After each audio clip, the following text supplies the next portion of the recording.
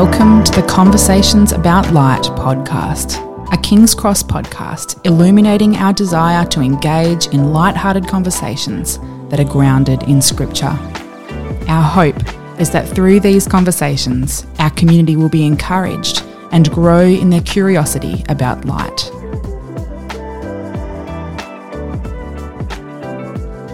All right, welcome to another episode of Conversations About Light. I am Caleb and I'm joined here with Josh and Mark on this beautiful morning. The question I have for you gentlemen today, before we jump into Luke 22, I believe both of you have been on a bit of a diet workout regime change recently. So what are your top two exercises that you enjoy or despise doing? Diet and exercise regime would be very generous to describe what I've been doing, but thank you. I appreciate that. Boxing, I did a boxing class last week, so punching a bag for half an hour and just doing that was very somehow satisfying. Yeah, nice. It didn't feel like necessary exercise, just felt like a good time punching a bag. That's what you want in exercise. Yeah, great. Well, that was one. We'll come back to the second one. Do I have to find another one? Or? I'm not sure I like any exercise. I was thinking about that. And I don't have one. So which one do you despise then? The most? Oh, there's one that makes me realize I have orangutan arms. So what do you call chin-ups, basically? Straight arm chin-ups. I don't think I can do one. And I have so many friends that can do so many. There's a guy in our community group, if anyone knows Jeremy. I don't know. Jeremy's a little older than I am, and he can do like 25 of them in 2 minutes. Oh, wow. And That's I don't think I could do one. So it just reminds me how incompetent and weak I am. Right. Well, we can leave it at there. I think that's a good idea. Yeah. I don't want this to become a discouraging section. But let's jump into today's reading. Today's reading is from Luke chapter 22, verse 1 through to 38, from the English Standard Version. Now the feast of unleavened bread drew near, which is called the Passover, and the chief priests and the scribes were seeking how to put him to death, for they feared the people. Then Satan entered into Judas called Iscariot, who was of the number of the 12. He went away and conferred with the chief priests and officers how he might betray him to them. And they were glad and agreed to give him money. So he consented and sought an opportunity to betray him to them in the absence of a crowd. Then came the day of unleavened bread, on which the Passover lamb had to be sacrificed. So Jesus sent Peter and John, saying, "Go and prepare the Passover for us, that we may eat it." They said to him, "Where will you have us prepare it?" He said to them, "Behold, when you have entered the city, a man carrying a jar of water will meet you. Follow him into the house that he enters, and tell the master of the house, 'The teacher says to you, where is the guest room, where I may eat the Passover with my disciples?' And he will show you a large upper room furnished. Prepare it there." And they went and found it just as he had told them, and they prepared the Passover. And when the hour came, he reclined at table, and the apostles with him. And he said to them, "I have earnestly desired to eat this Passover with you before I suffer. For I tell you, I will not eat it until it is fulfilled in the kingdom of God." And he took a cup, and when he had given thanks, he said, "Take this, and divide it among yourselves. For I tell you that from now on I will not drink of the fruit of the vine until the kingdom of God comes." And he took bread, and when he had given thanks, he broke it and gave it to them, saying, "This is my body, which is given for you. Do this in remembrance of me." And likewise the cup after they had eaten, saying, "This cup that is poured out for you is the new covenant in my blood. But behold, the hand of him who betrays me is with me on the table. For the Son of Man goes as it has been determined, but woe to that man by whom he is betrayed." And they began to question one another, which of them it could be who was going to do this. A dispute also arose among them as to which of them was to be regarded as the greatest. And he said to them, The kings of the Gentiles exercise lordship over them, and those in authority over them are called benefactors. But not so with you. Rather, let the greatest among you become as the youngest, and the leader as one who serves. For who is the greater, one who reclines at table or one who serves? Is it not the one who reclines at table? But I am among you as the one who serves. You are those who have stayed with me in my trials, and I assign to you, as my Father assigned to me, a kingdom, that you may eat and drink at my table in my kingdom and sit on thrones judging the 12 tribes of Israel. Simon, Simon, behold, Satan demanded to have you, that he might sift you like wheat, but I have prayed for you that your faith may not fail. And when you have turned again, strengthen your brothers. Peter said to him, Lord, I am ready to go with you both to prison and to death.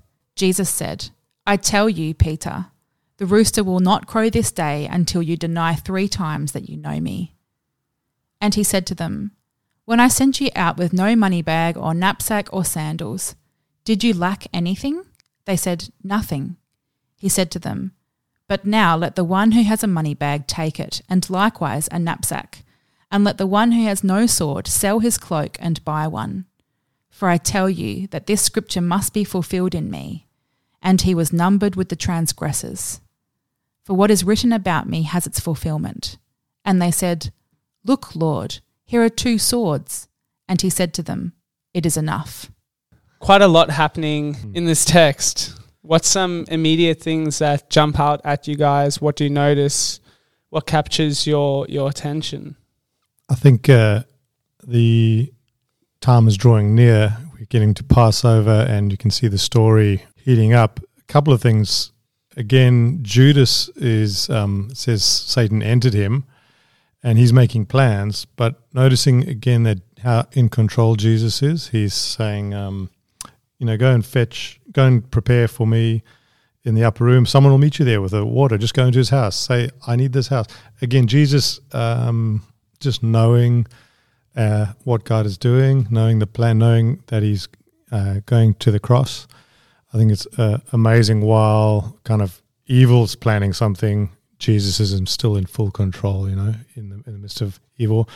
The other big part of this text, I think, would be the institution of the communion and what that means, and having a look at maybe chatting about that. And the disorganization of the disciples who are vacillating between not knowing what's going on and wanting to be in charge of it all. So I think that's also quite noticeable in this text. Yeah. How about you, Mark? Why don't you talk about the institution of the Lord's Supper? Some of the things I want to comment on are a little bit later, but maybe we go forwards to backwards. Yeah. Well, Luke repeats a few times in this passage, the Passover, the Passover, the Passover. So he wants us to clearly know, and so do all the other gospel authors tell us what this is. And the Passover has 2 things about it. One, it's the original Passover when the angel of death passed over the Israelites in Egypt. And in the morning they were released and freed to leave Egypt, leave their slavery. And the Passover lamb was sacrificed. So obviously there's a lot of symbolism going on here, but also the Jewish people would celebrate this feast every year. And so this is a time of gathering, and they would reenact. They would dress in clothes that are ready to travel. They would eat the Passover unleavened bread together, and they would reenact like a reminder, remembrance. And Jesus is saying, this meal is now going to be fulfilled. I won't eat it again till it's fulfilled in the kingdom. And so I think that's this is a significant moment where Jesus is giving them the bread and the wine as representing what he's about to do. It's reflected in the story of Israel. But I think it's such a profound picture that we, in a sense, like Israel, every time we do it, we are remembering and reenacting. I think Numbers 10:10, Israel's told to, whenever they bring in sacrifice, that to remember and, in a sense, reenact what God's doing. So it's a form, I think, of reminding us of worship, which we daily need. I need to draw close to God, and the more I walk with him, the more I realize I need to do that every day. And I think this is one way in which Jesus is giving us a profound picture of how to do that, how to draw close to God every day by reminding ourselves of Jesus' work on the cross and what he's done. Yeah. How about you, Mark, and communion? Yeah, I think I like what you're saying about how kind of graphic it is and active it is. And we do it in our church. We do it most Sundays as a response to the sermon. Jesus says, do this in remembrance of me. But I do think it's something we can do even more often, in that sense of, if you think of the Israelites and the Egyptians, there was this freedom from slavery. And we've all been enslaved to sin. We're born to death. The consequence of our sin is death, and then through Christ we get life. And so through his crucifixion, through his body and his blood, we're born into a new covenant. And so this kind of this reminder that we are not under sin. We are not slaves to sin. We are not under condemnation. Again and again and again, to bring ourselves, as you've said already, back to Christ, to remember we're free people, to serve the Lord, to glorify him in our lives, to defeat sin where we struggle. And that's not to say that we can't struggle. I hope no one who listens to this feels like they can't share a struggle they're having. I hope that releases them to share struggle, to say that we're not under that sin, but we need to help each other in Christ. Yeah. In fact, this is an invitation to those who struggle, right? Whenever I'm to remind myself of what God's done for me. Yeah. Very good. The passage talks a lot into this idea of preparation as well. Do you guys have any thoughts on what it's trying to illuminate? Yeah, the who is the greatest section that really stands out to me, because Jesus's disciples, their hearts are so far from his heart, their understanding so far from his understanding. Yeah. And it's not that they just misunderstand. The first verse 24 says, a dispute also arose among them.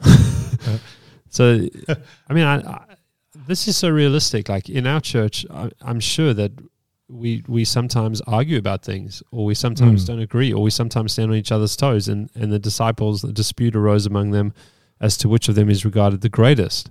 And I don't think the dispute was, no, you're greater. No, you're greater. I think the dispute was probably, I think I should be at his right hand, and no, I think I should be at his right hand. Yeah. And they ask Jesus to kind of, or Jesus kind of answers it for them. And it's interesting, he turns it upside down in terms of how to understand the kingdom. And he says, this is the way that kingdoms usually are, and it's the same as our Western society is, that there's those in profiled positions of authority, and that's how most people think about it, but not so in my kingdom. The greatest in my kingdom are those who are kind to all, those who are tender to all, those who are gentle with all, those who will serve all. Those are the great ones in my kingdom. And to the disciples' credit, they grew to that. John, the son of thunder, became the apostle of the apostle of love. I think he's called somewhere. I don't know if that's church history but he becomes this tender grandfather who writes to us in his 80s with tender-hearted love and affection, my beloved children. Or Peter, Peter, this crazy lunatic who, he becomes really quite honest if you read his letters about his brokenness, and that he doesn't even get it all and understand it all. And he's become a very humble man. I think also it's showing that the disciples don't really even know themselves, right? They kind of making huge requests, but at the same time when Jesus says, one of you at the table will betray me, they're all like, oh, is it me? Is it me? Judas will, and they all do abandon Jesus. So they've got this kind of strange mix of like, oh, I don't really know where I'm at. I might just, is it me who's going to abandon Jesus or betray him? To, I'll be too RC, like put me there. And so I think there's a strange mix, and sometimes I think my own heart can experience that, where you have this, oh man, I don't think I can pull anything off to, oh, that's okay, I'll do everything, just put it, I'll take charge of all that. So I think there's a strange mix. And then I think following on that story, the story of Peter, where Jesus tells him, it's a super encouraging story in some ways, because he's saying, Peter's like, Jesus, I will die with you. I got this. He's doing, in a sense, almost similar to what they've just said. Put me in charge. I've got this. And Jesus, like, Peter, you're not going to be able to do that. And he talks to him quite stern. He's like, Simon Peter. When you use someone's full name, that's when you mean business, right? So, And his name was normally Peter, which is Rocky. Hey, Rocky Balboa kind of. He wasn't chumming where he was like, Peter, this is serious. You're gonna have a failure.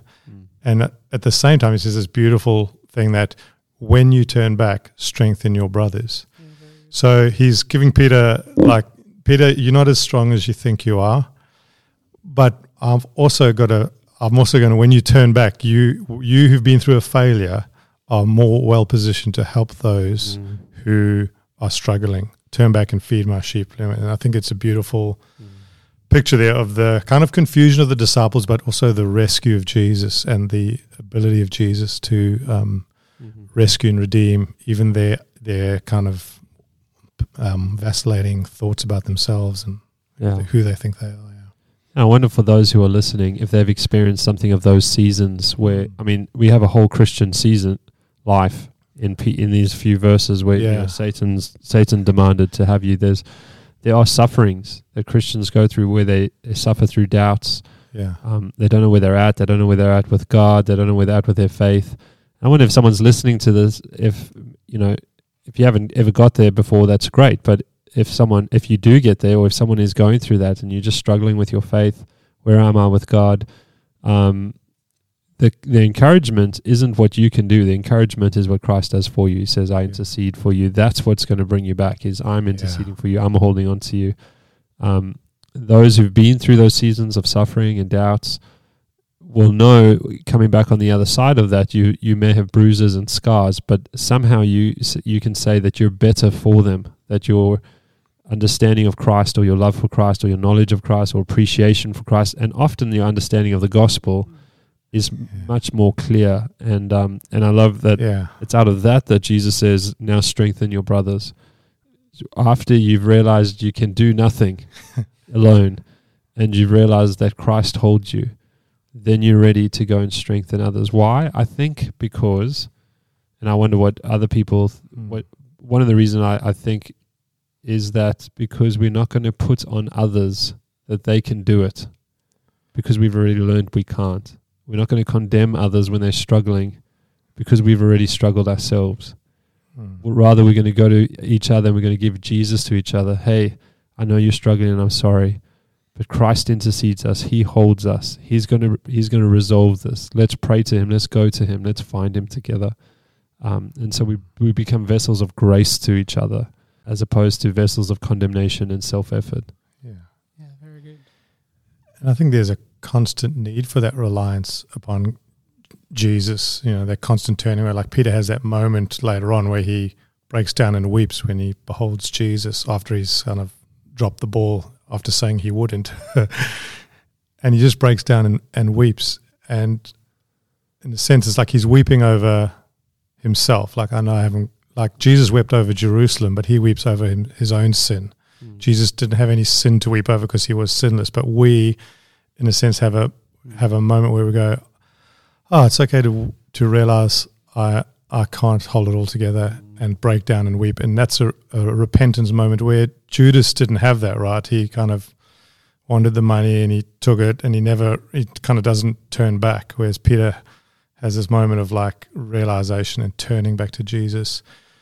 And maybe just linking it back to the communion story, like how bread and wine, I was reading one of the commentaries talking about bread and wine goes off if you leave it. You don't eat bread, for too many days. Like the next day is normally dry. Wine the same. And how we just constantly need to turn back to Jesus, that kind of constant need that to remember what God has done, because I'm always need to be drawn back to him day after day. Well, I mean, that's certainly what I find, and I find it encouraging that that's my position, that I constantly need to return to God. And perhaps listeners, you may be discouraged by that idea, but I'd love to encourage you that, wow, the communion story and our need for God is a daily thing. It's new every morning. It's fresh. It's not a one-off. I think that's profound. Maybe just picking up on the last section is that a reasonable expectation? And that Jesus, I think, gives the answer that yes, it is. In other words, and he describes how, once you've gone out and I told you to take nothing, and it was like bang, bang, bang, like, whoa, we did all this stuff. How amazing was that? And it's not going to be like that anymore. Now I'm telling you to go prepared, to work hard. You're gonna have to work hard at this, and it's not going to be easy. And so he's kind of changing the script for them. And so is it reasonable to struggle through faith? Is that okay? Yeah. Absolutely. Jesus has just said so. Yeah, very good. As we come to a close, what's some thoughts you want to leave us with going into this week? Yeah, great, Caleb. I think applying the communion would be a powerful thing to do. I think something like this is best tasted, not just discussed, if that makes sense. Jesus gave us this bread and wine to remind us of what he's done for us. I find we are so often vacillating like the disciples in this scripture between, I got everything, I'll take care of everything, to, is it me? Am I going to fail? Am I dropping off? And knowing what Jesus done is one thing, but being able to taste and see that Jesus is good, that he has redeemed us, it rescues us from both of those dilemmas, I think. So I'd love people to try, not just think about it, but to taste it. Say, how do I come to God? How do I rescue? How do I behold that rescue again and just go, actually, let me take my eyes off me and put them onto Jesus. One of the key texts in the Passover story is Exodus 6, where God says, I will rescue you, I will deliver you, I will make you my own people. And I think that's such a beautiful thing about communion. That's what communion is. It's God, you have rescued me, you have made me yours, you have delivered me. And I think that's a powerful and beautiful thing if we can not just know it, but taste it. Yeah, very good. Maybe it's a good application is to grab a friend this week and spend time just reflecting on this portion of scripture with a friend and taking communion together, reflecting upon these words of Jesus.